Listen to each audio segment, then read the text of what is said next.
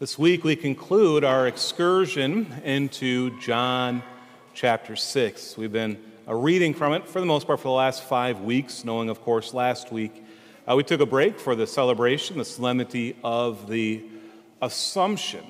But as we come to the conclusion of John chapter 6, we encounter this line from so many of the disciples, right, that Jesus hears them saying, "This saying is hard. Who can accept it?" And here Jesus hears them murmuring. Once going to overhear that word murmuring, we should automatically make a connection with the Israelites in the desert, that they too murmured. But why is this saying hard? Why is this saying hard? What are they talking about? Well, they're actually talking about, for the most part, is going to be coming from John 6, verse 54 to 56, which we would have read last week, but once again, we skipped over because of the Assumption. So I just want to go back and read that part of John 6. This is what it says. "Whoever eats my flesh and drinks my blood has eternal life, and I will raise him on the last day. For my flesh is true food, and my blood is true drink. Whoever eats my flesh and drinks my blood remains in me, and I in him." So there's two things right away that we could probably find out that's very hard to believe about this. First off, we have to remember he's talking to a Jewish community. He's actually in the synagogue in Capernaum when he is saying this. And so he's speaking to a Jewish community. And we always remember, for the Jewish community in the Old Testament, the law of Moses is going to be that anytime you deal with blood, it's actually going to make you impure. And so it's, I know it kind of sounds weird, but, blood is icky for the Jewish people. But even more than icky, it is sacrilegious to get near any type of blood, including human blood.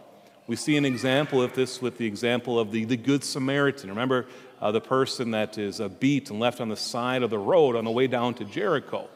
And the Levite and the priest, they all pass by. And they actually pass by on the other side so that they're not being made impure as they're going up, to Jerusalem, going to the temple. And so we can see that the Jewish people have this great aversion to blood. And yet, what is Jesus saying?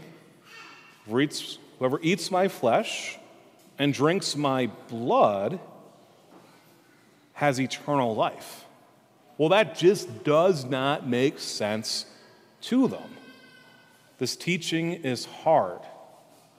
This saying is hard. Who can accept it? We always have to put everything in context, and we know that it's not just John 6, 54 to 56. It's all of John chapter 6 and the whole Bible as well. And so we go back to this. Remember, what does John 6 kind of be doing? In the beginning, it's the feeding of the 5,000. That he feeds 5,000 men, not including women and children. So it shows that Jesus can provide for all of our needs. And then immediately from that, he goes into speaking about the Israelites in the desert. And is saying, you ate the man in the desert, and that gave you life, but the bread that I will give is my flesh, and it will give you eternal life. And actually, when we get to verse 54 of John chapter 6, something amazing happens. Jesus uses a different word for eating. All before this, it uses the common word to eat. Now, it's a Greek word that we can use two different words. A common way of eating is going to be phagon, right? To phagon, so we're going to eat a piece of bread. We're going to eat our Cinnamon Toast Crunch cereal in the morning.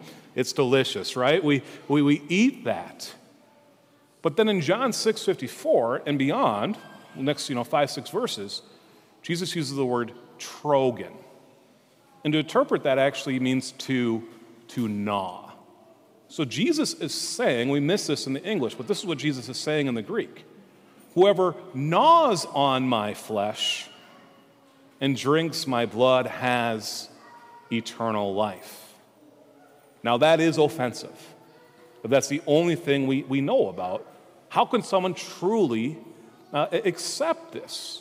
And yet we know that later on, what is Jesus going to do? Well, we have the Last Supper. And what does it say? Take this, all of you, and gnaw of it. Take this, all of you, and eat of it, For this is my body given up for you, right? This is my blood given up for you.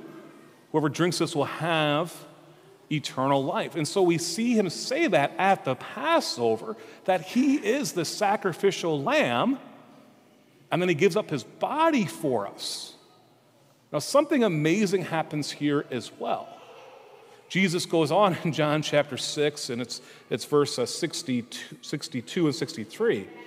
What if you were to see the Son of Man ascending to where he was before? You see, when we receive Jesus Christ truly present in the Eucharist, we're not receiving someone who is dead. We are receiving someone who is alive. Because yes, he died on the cross, but then he resurrected, and then he ascended into heaven. And when we receive him, we are receiving his resurrected body. Do you see the difference? Let's use an example again. You're going to go to the state fair, you're going to get a big turkey leg, you're going to gnaw on it, right? Well, that turkey's dead. At least I hope it is, right? It's dead, right? When we receive Jesus Christ and we gnaw on him, when we receive him, he's alive. Do you see? Like, I know it's so obvious, but it's so amazing. We are receiving the living God who becomes part of us. Use another example. When someone is sick and they go to the hospital, sometimes they start losing blood. What do? A blood transfusion. Why? Well, to give that person life. When we come and receive Christ, we're receiving the body and the blood that becomes part of us. We are changed. Not just in this physical way, but for eternal life. St. John Paul II speaks of this, by the way. And it's in his last encyclical that he wrote. It's in 2004. We know that he passed away in 2005. But his last encyclical was on the Eucharist. And I think that's so appropriate. And he speaks about the Eucharist and the resurrection. This is what he says. In the Eucharist, we also receive the pledge of our bodily resurrection at the end of the world. He who eats my flesh and drinks my blood has eternal life, and I will raise him up at the last day. The pledge of the resurrection comes from the fact that the flesh of the Son of Man given as food is his body in its glorious state after the resurrection. With the Eucharist, we digest, as it were, the secret of the resurrection. And so when we come and receive the body and blood of Christ, knowing that the blood is part of the host as well, right? Fully blood and body and blood, even though we're not receiving from the chalice, we know all of Jesus is there. When we come and receive, once again, we're receiving someone who is alive and in that resurrected state. And then because of this, we now have what? Food for the journey. Food for eternal life. The Eucharist is the source and summit of our life, of our Catholic faith, but that also means of our life. This is the crux of the Catholic teaching. Our dear Protestant, brothers and sisters, the fellow Christians, they don't believe this. They only believe that the Eucharist, it's a symbol. This is what Jesus is referring to. No. We believe that Jesus truly is present in the Eucharist, and how amazing it is. What a great gift it is. And that's why we come every single weekend to receive him. To receive, in a certain sense, I know it's a horrible analogy, but this transfusion of God, that we're able to share in his divinity. And so when we come and we hear that word, the body of Christ, we say amen, which means I believe. I believe. And it's a great gift that we're able to understand a little bit about the Eucharist.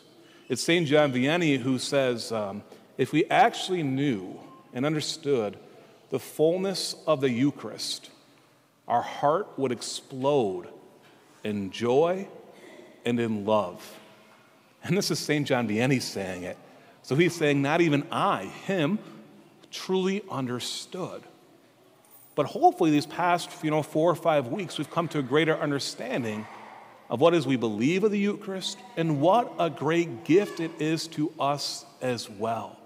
That we may open ourselves up to receive the living God, which is doing what? Helping us on that eternal journey home.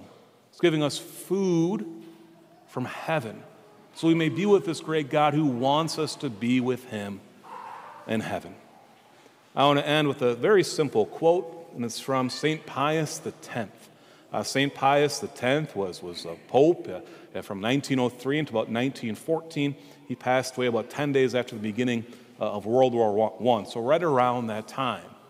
But before St. Pope Pius X, the Eucharist was kind of reserved to only be received, once or twice a year.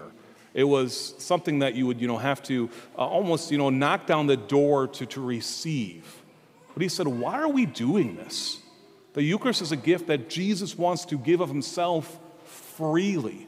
And so he really promoted people starting to receive the Eucharist, not only on the weekends, on Sunday, but at daily Mass as well. He really promoted Eucharistic adoration. He promoted 40 hours of adoration in different ways. And the reason for it is because he knew that the Eucharist truly was Jesus Christ. But this is his quote. Holy Communion, so the Eucharist, is the shortest and safest way to heaven. The Eucharist is the shortest and safest way to heaven. And so when we come and receive him today, truly present, Jesus Christ alive, we know that what we're doing is receiving that food for our way to join God in heaven.